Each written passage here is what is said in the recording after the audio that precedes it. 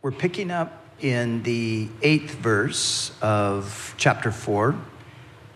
As we pick up in verse 8 and go on through verse 20, it's verse 19 that I really want to focus on today, where Paul there speaks of the fact that he's laboring again for them until Christ is formed in them.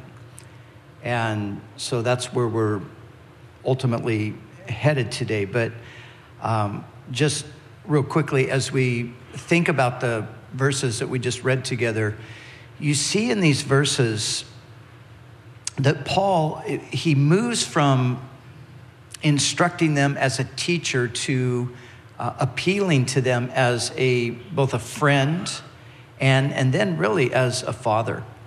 And so you see in these verses, it's very personal. You see Paul's heart for the Galatians. And what comes through is his genuine love for them. So Paul really loved them. He had a real pastor's heart for them. He cared about them as people. They weren't just, for him, they were not a means to the end of his ambitions. That was really the case with the false teachers. The false teachers' interest in the Galatians really was very selfish. They only cared about what the Galatians could do for their popularity. That's pretty much what it was. And Paul says that in the verses that we read there. And but you see in these verses as he's going back and he's reminding them of the time that he spent with them, you just see this beautiful heart that comes through, a true pastor's heart. And so we want to look at what that looks like, especially as he refers to the fact that he's laboring for them. But let's just walk real quickly through verses 8 through 18, and then we'll come and we'll spend most of our time on verse 19.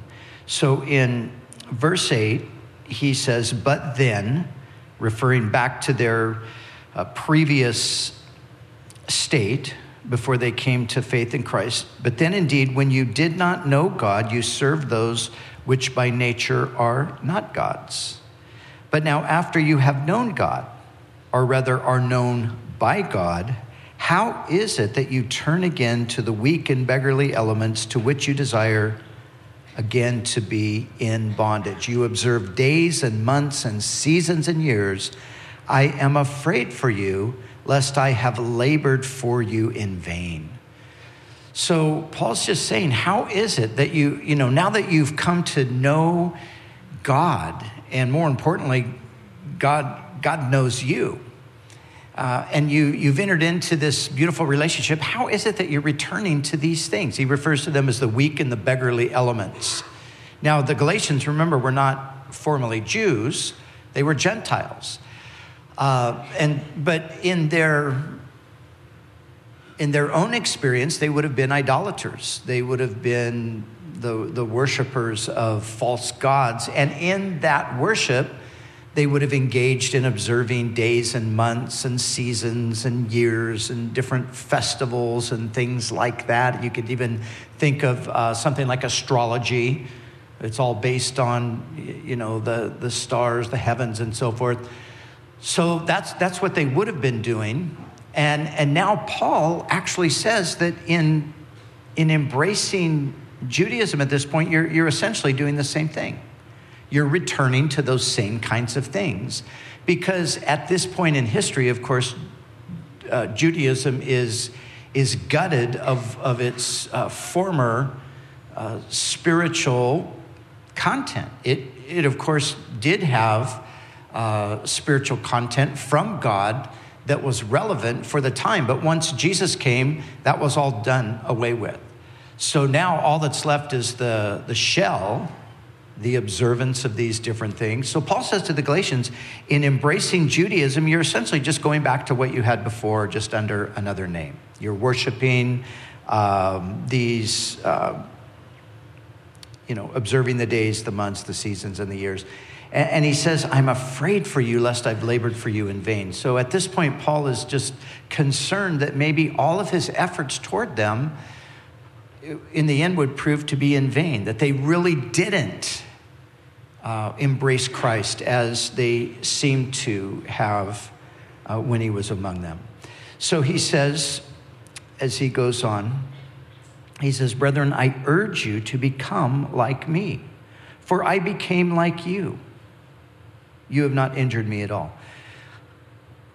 Now remember, his background is being not just a Jew, but his background is being like the Jews' Jew. He's like the Pharisee of the Pharisees. He's the guy who, his background is complete and total devotion to the law.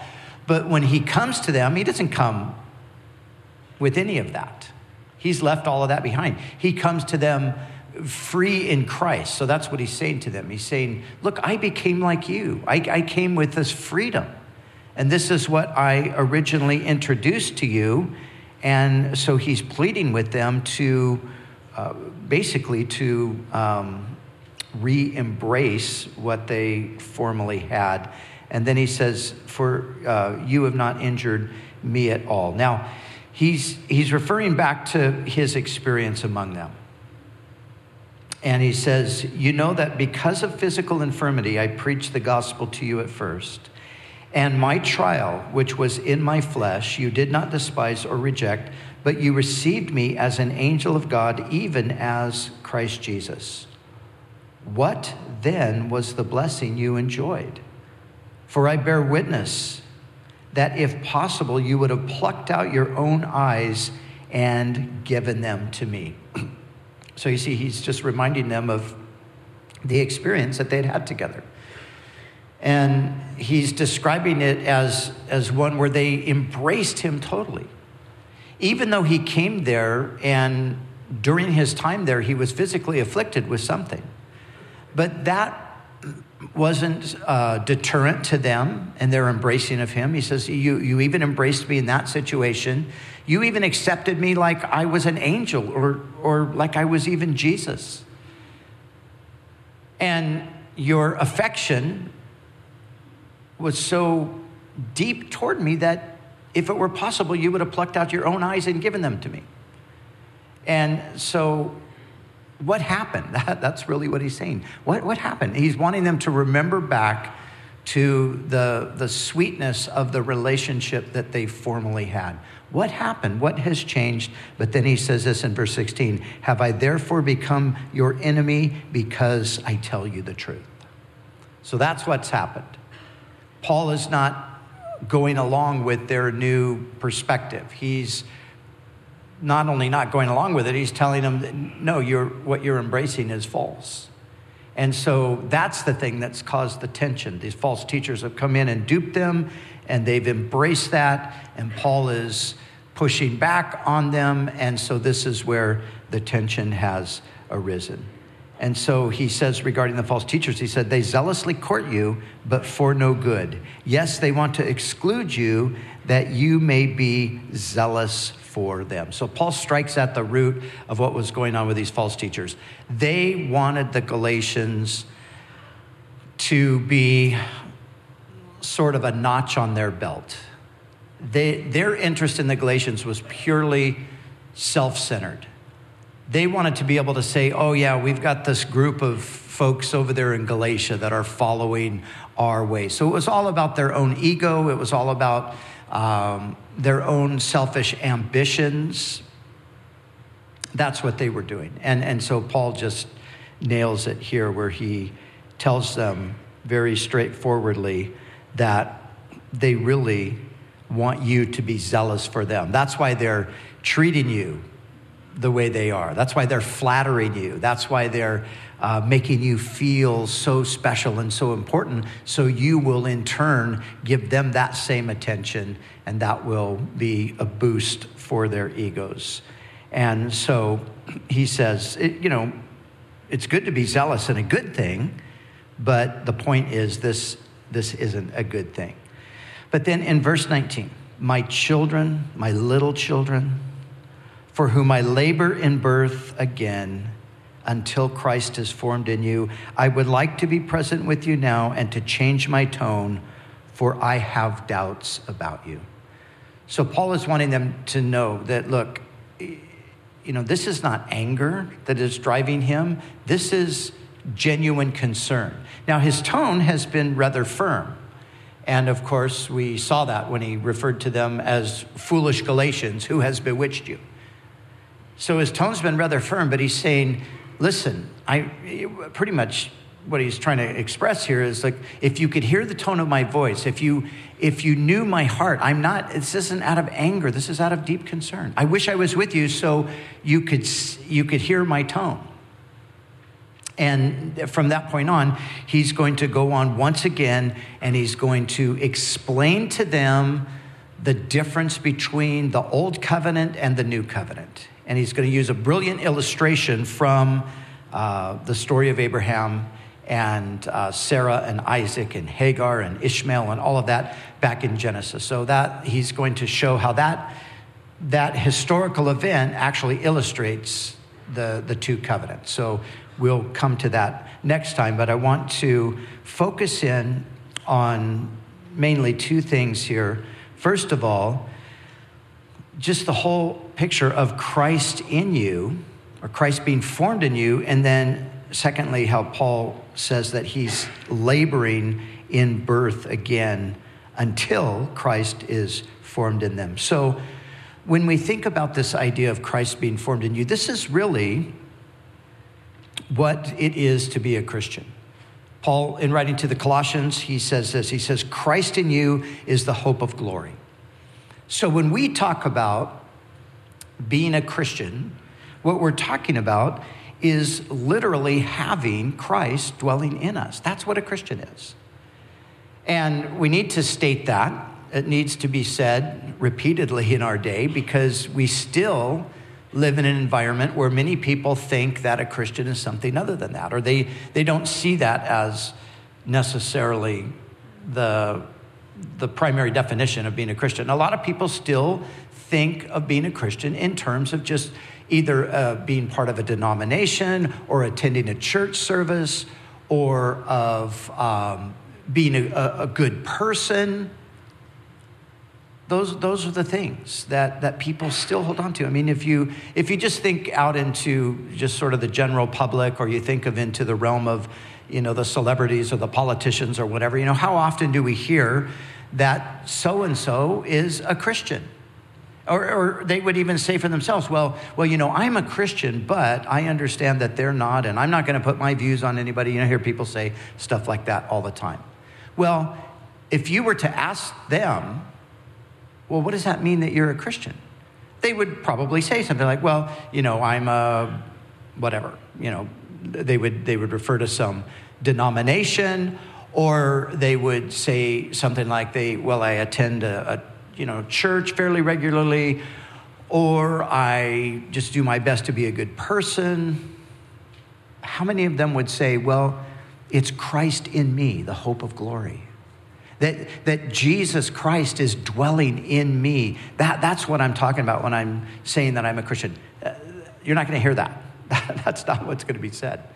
Because that's not the thinking in our culture, but this is the biblical picture. Being a Christian is nothing less than having Christ dwelling in us. And Paul, to these Galatians, his concern at this point is that maybe that life of Christ has not really been planted in their hearts like I thought it was.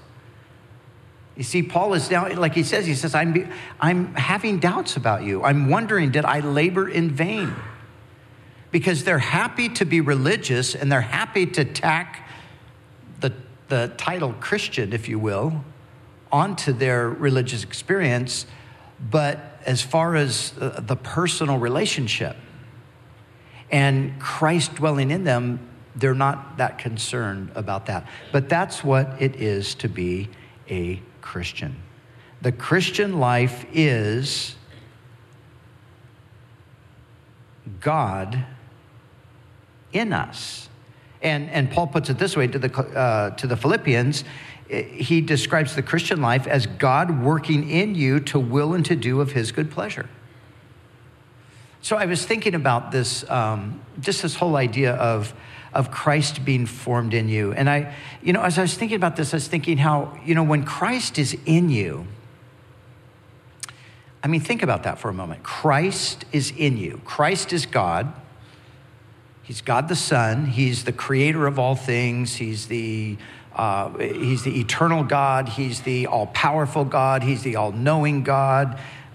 He's all of those attributes. He's the holy God. He's those things. Okay, think about this. If he is in you, something's going to happen. You think so? I mean, if God is in you, there's something that's going to happen. And, when Christ is in you, there is an internal impetus toward the things of God. That's one of the ways to know that Christ is in us. And I was thinking about how, so often, and I think this is the case with Paul at this point with the Galatians, they're sort of like those people that we even encounter sometimes today where we're assuming that they're believers because they've gone through an external process, that looks like they've become believers. Maybe they've said a sinner's prayer. Maybe they have responded to an invitation publicly to come forward. Maybe they've gone through a baptism or something like that. So we're assuming, okay, now they're a Christian, but then we're finding they don't have any interest in reading the Bible. They don't have any interest in going to church or, discovering what it is to be part of the family of God. They don't have any interest in really seeing their lives changed in the direction of holiness. And we keep trying to sort of drag them into this. Like, hey, come on. I'll meet you at church. I'll take you out for breakfast afterwards. We got all this bribery going on. We're trying to get them, And they're not responding. Why? Well, probably because Christ isn't in them. You see, because when Christ is in you, there is an internal impetus toward the things of the Spirit. In some ways, when Christ comes into you, it's almost like at that point you sort of go into autopilot in a sense. I was thinking about this, where, when Christ really comes into us, he starts to propel us forward in the things of the Spirit. Now, of course, we have to cooperate. And there are times when we have to exercise the certain disciplines and so forth. That's all a reality. But there is this propelling that takes place. I was talking to Cheryl about this, and we're just saying, I just thinking back on my own conversion. When I came to faith in Jesus, nobody had to tell me, you need to read the Bible. Nobody had to tell me you should go to church. Nobody had to tell me to stop doing the things that I was previously doing. Those things were just intuitive. They were just there.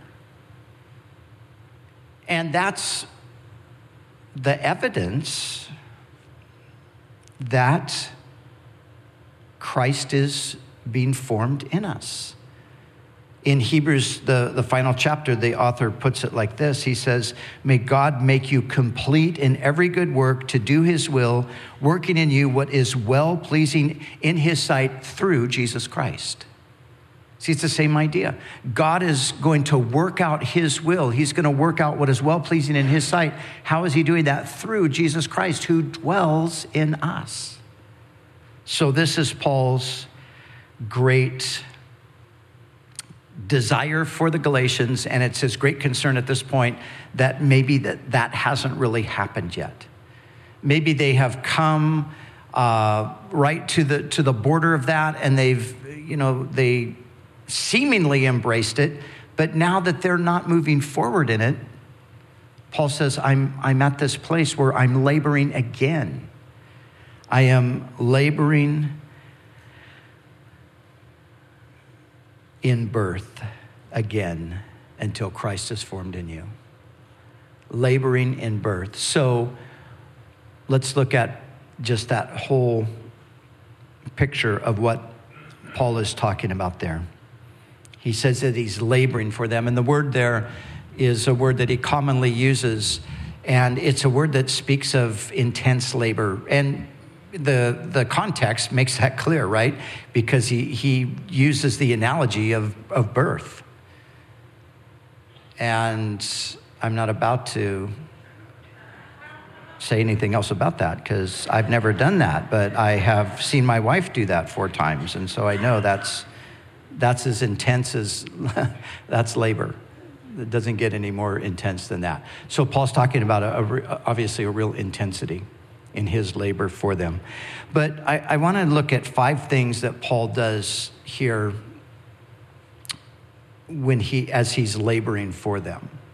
And these 5 things are things that I think we can learn from as well. Because undoubtedly there are people in our lives, or there are going to be people in our lives at certain times where this is going to be the case with them.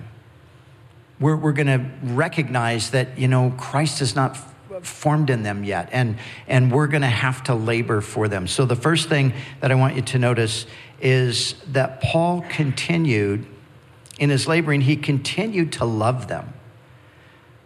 He continued to love them. Now, we oftentimes can just so easily write people off, especially when they don't come along the way we think they should, or in the time frame that we think they should. Sometimes it's easy for us to just sort of say, okay, well, that's it, and we're cutting you off. And Paul didn't do that. And it's obvious he didn't do it by the fact that he wrote him this letter. This letter is an indicator of his ongoing love for them. He really cares about them. So he doesn't, he's not now removed from the situation. He hears about what's going on in Galatia, and he just says, oh, well, that's too bad. They had their chance. I shared the gospel with them. If they didn't get it, then too bad for them. They missed their opportunity. I've got other stuff to do. Paul didn't do that. He continued to love them.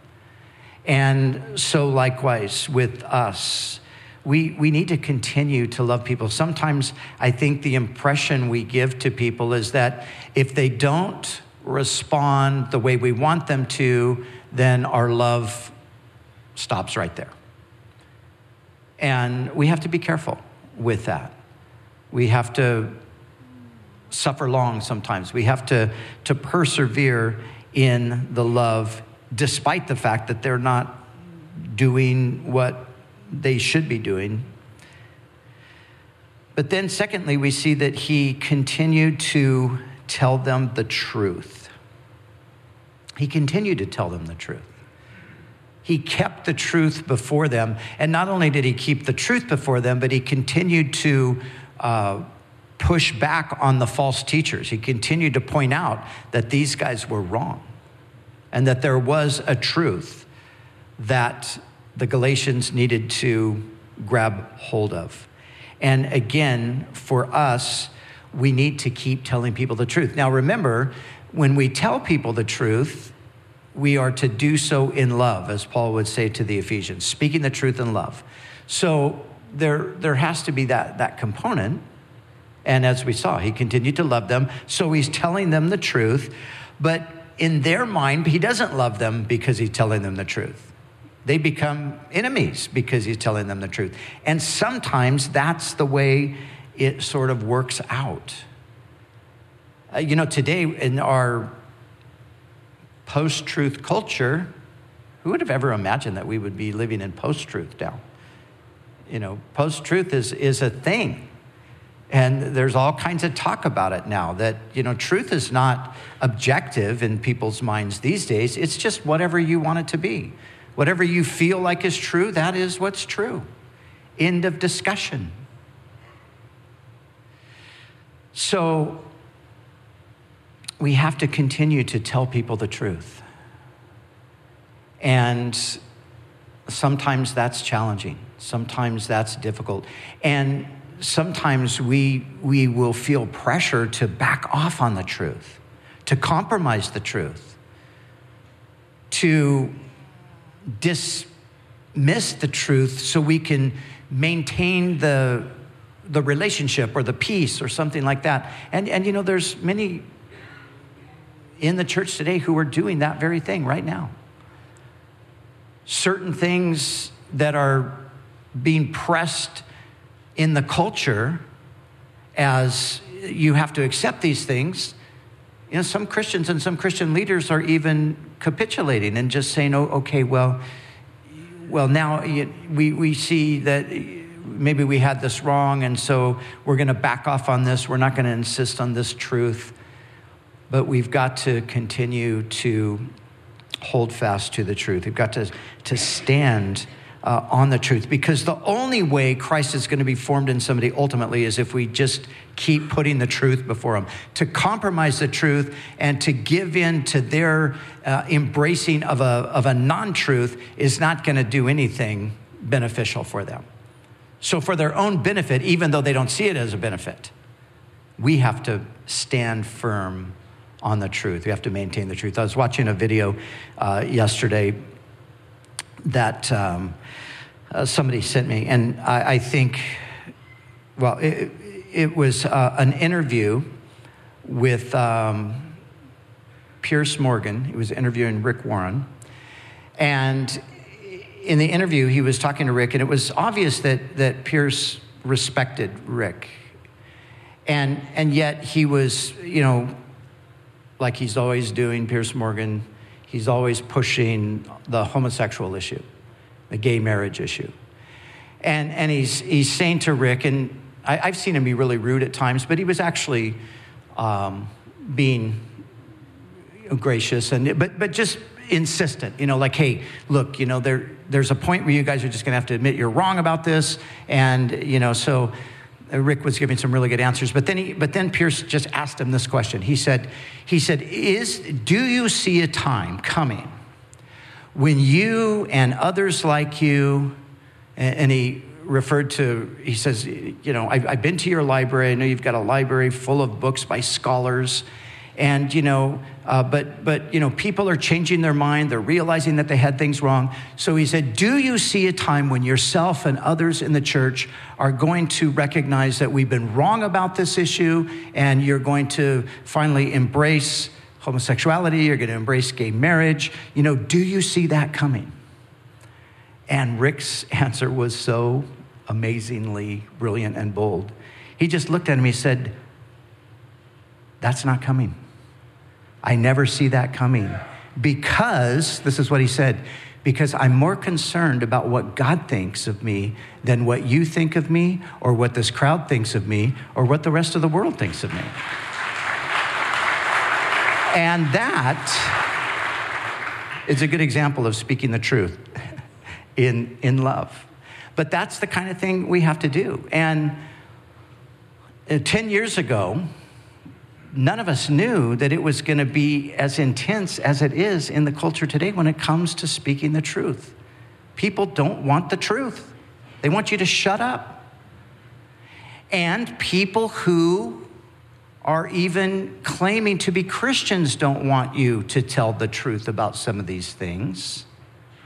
They want to go on like the Galatians, and they're happy to have Jesus under their own terms.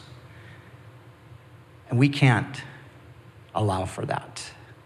We have to insist upon the truth. So we have to keep speaking the truth. We have to tell them the truth. But again, we have to do it winsomely. We have to do it wisely. We have to do it graciously. We have to do it lovingly, but we have to speak the truth. Then Paul, thirdly, he continued to explain the gospel to them. Paul continued to explain the gospel to them. He's like, okay, let's go over this again. And that's what Galatians is about. Thus far in our study, that's what he's been doing, right? He's just been rehearsing the gospel to them over and over again. And this is also something that we need to do today. We need to just keep getting the gospel to people. We need to keep explaining the gospel to people. We need to keep telling them what the gospel really is versus what it isn't.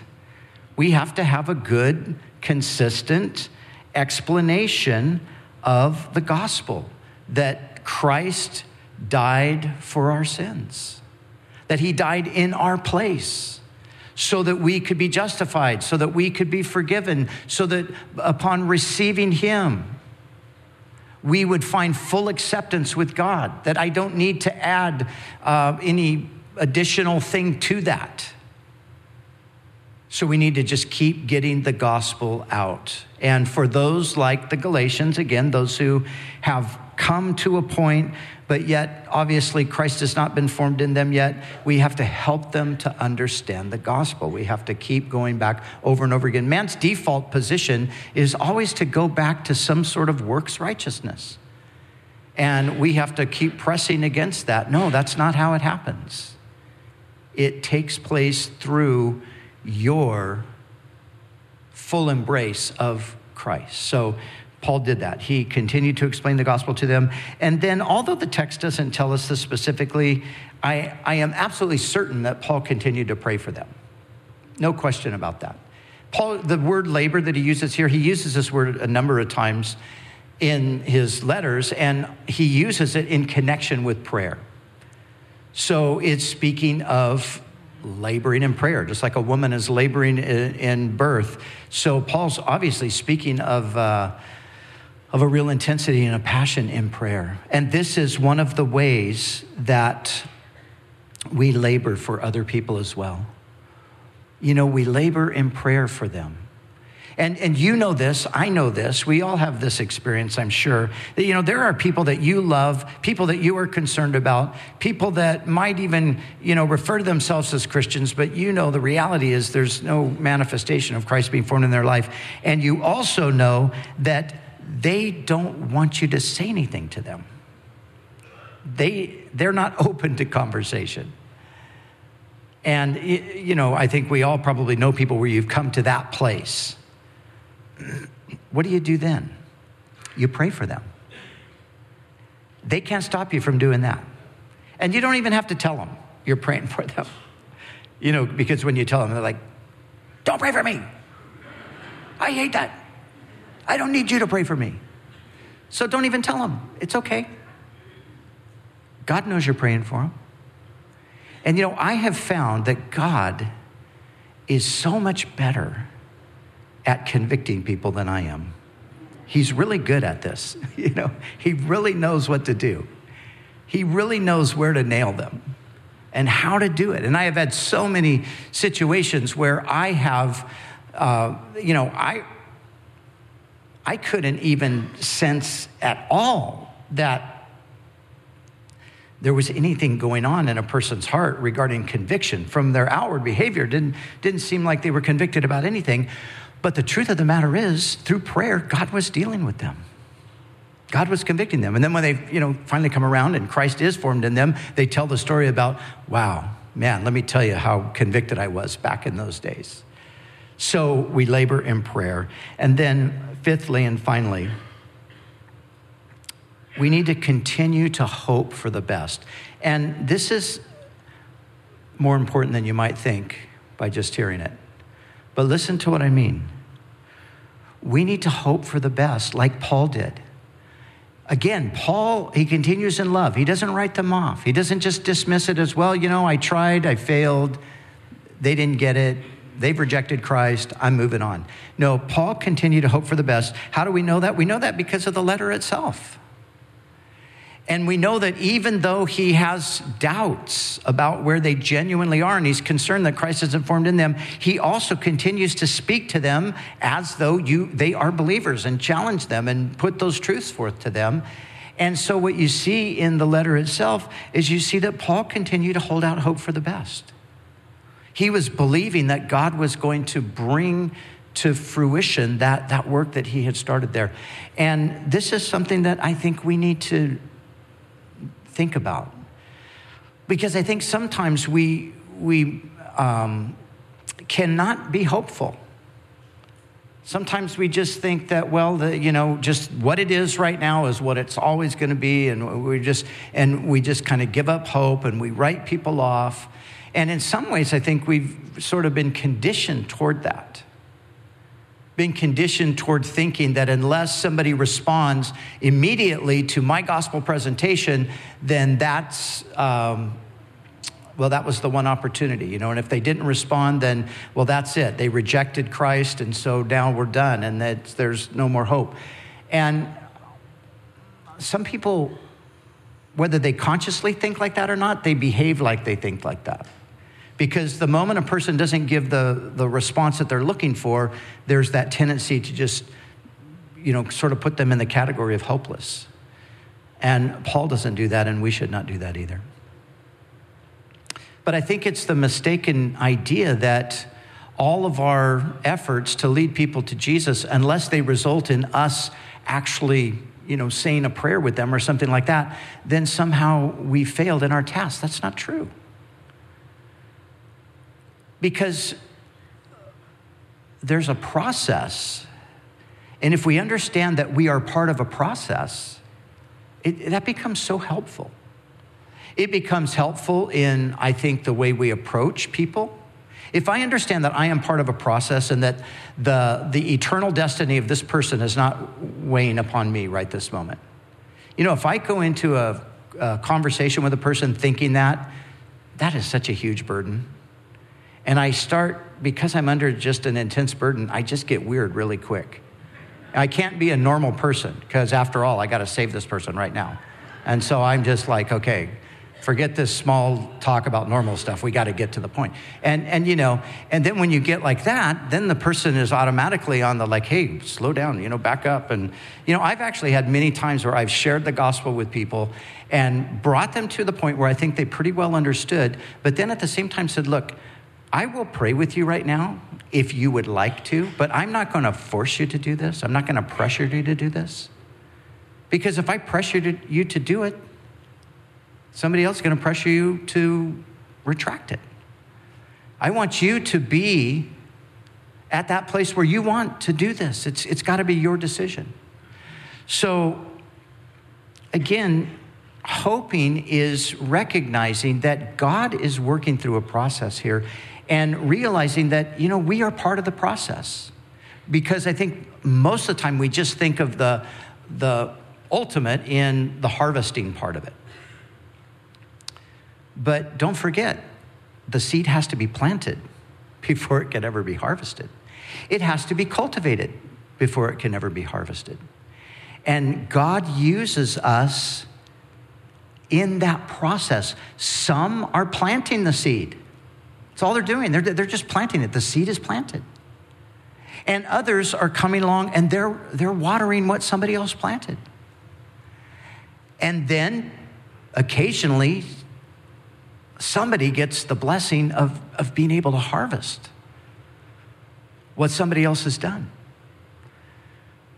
But you see, the hopeful mentality is to know that God's working through a process and that he's faithful, and as he's planted the seed in people's lives, that he's going to bring that about. And we can have that confidence that he's doing that. In my trip home recently from my time in Europe, I sat next to a guy on the flight on the way home, and we finally got into a conversation. He lived in London, so we had some common conversation about that. And I noticed his accent and said, well, where are you from? He wasn't English. And he happened to be an Israeli. And that opened up a whole nother opportunity for conversation because I love London and I love Israel. And so we talked about Israel. He lived outside of Jerusalem, and, we talked about that. And then, when you're talking about Israel, how do you not talk about the Bible? And when you're talking about the Bible in Israel, how do you not talk about prophecy? And, so one thing led to another, and I got to just kind of encourage him toward looking at his own Bible because he claimed to be a believing Jew who was observant and was able to point him to different prophecies and things that kind of show why the world is the way it is today. And, I walked away from that. I didn't lead him to Christ. And years ago, I probably would have walked away from that feeling like, what a lousy witness I am. What a big loser. What a big failure. I had this guy next to me for 10 hours and I didn't lead him to Christ, man. I'm hopeless. But I actually walked away going, thank you, Lord, that I got to plant the seed of your word. And I know that you set me next to this guy to do that. And so I just trust in you. You're going to bring somebody along to water that. So again, as we labor, we must labor with hope, hoping for the best, giving God time to work in people's lives. And I think sometimes, again, it's just a misunderstanding of the grace of God and the patience of God and all of those things. You know, you come up to somebody, you've never seen them in your life, you give them a tract, you tell them, hey, read this right now, pray this prayer right now. If you don't, you might get in a car wreck and you're going to die today and you're going to go to hell forever. And, you know, and most people are like, what? Who? What? You know, most people are like that. And now I'm not saying that God has never used that to save somebody. I'm sure he has. I'm sure there's a testimony where somebody would say, yeah, some guy gave me a tract, told me I was going to hell if I didn't pray that prayer right there, and I did, and so now I'm saved. And okay, good. But you know, I would say that's more the exception than the rule. And we don't make the exception the rule. The rule is one plants, one waters, God makes it grow. That's what the Bible says. And so that's what Paul demonstrated toward the Galatians. He labored for them, but we see his labor was he continued to love them. He continued to speak the truth to them. He continued to explain the gospel to them. He undoubtedly continued to pray for them, and he continued to hope for the best, that God was going to bring them around and Christ would be formed in them. And then, of course, that is what happens through simple faith alone. And that's what Paul was wanting to get them back to, because they had added, remember, their problem was they were adding to the gospel. We need more than the gospel. We need these works and things. No, you need to just get back to that simple trust in Christ. And as you trust him simply as the one who died and rose again for your sin, as you trust him, he will come into your life. He will be formed in you, and he will work out his good will and purpose through your life. So Lord, help us to, Lord, just more clearly understand your ways, your way of working. And we thank you for Paul's example. We thank you, Lord, for the amazing grace that he showed through you, undoubtedly working in his heart toward the Galatians. And Lord, help us. We all probably know people that we look at them and we just don't know if Christ is formed in them yet. And Lord, how do we help in that coming to fruition? Lord, thank you for these ways that you've shown us here today. And Lord, help us personally as well to not drift into that tendency that we all have to add some work to our simple trust in you. Help us, Lord, to know that it's just Christ in us is the hope of glory. And it's God working in us to will and to do of your good pleasure. And Lord, that you are making us complete in every good work to do your will through Christ who is in us.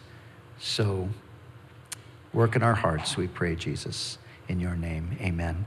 Let's stand together.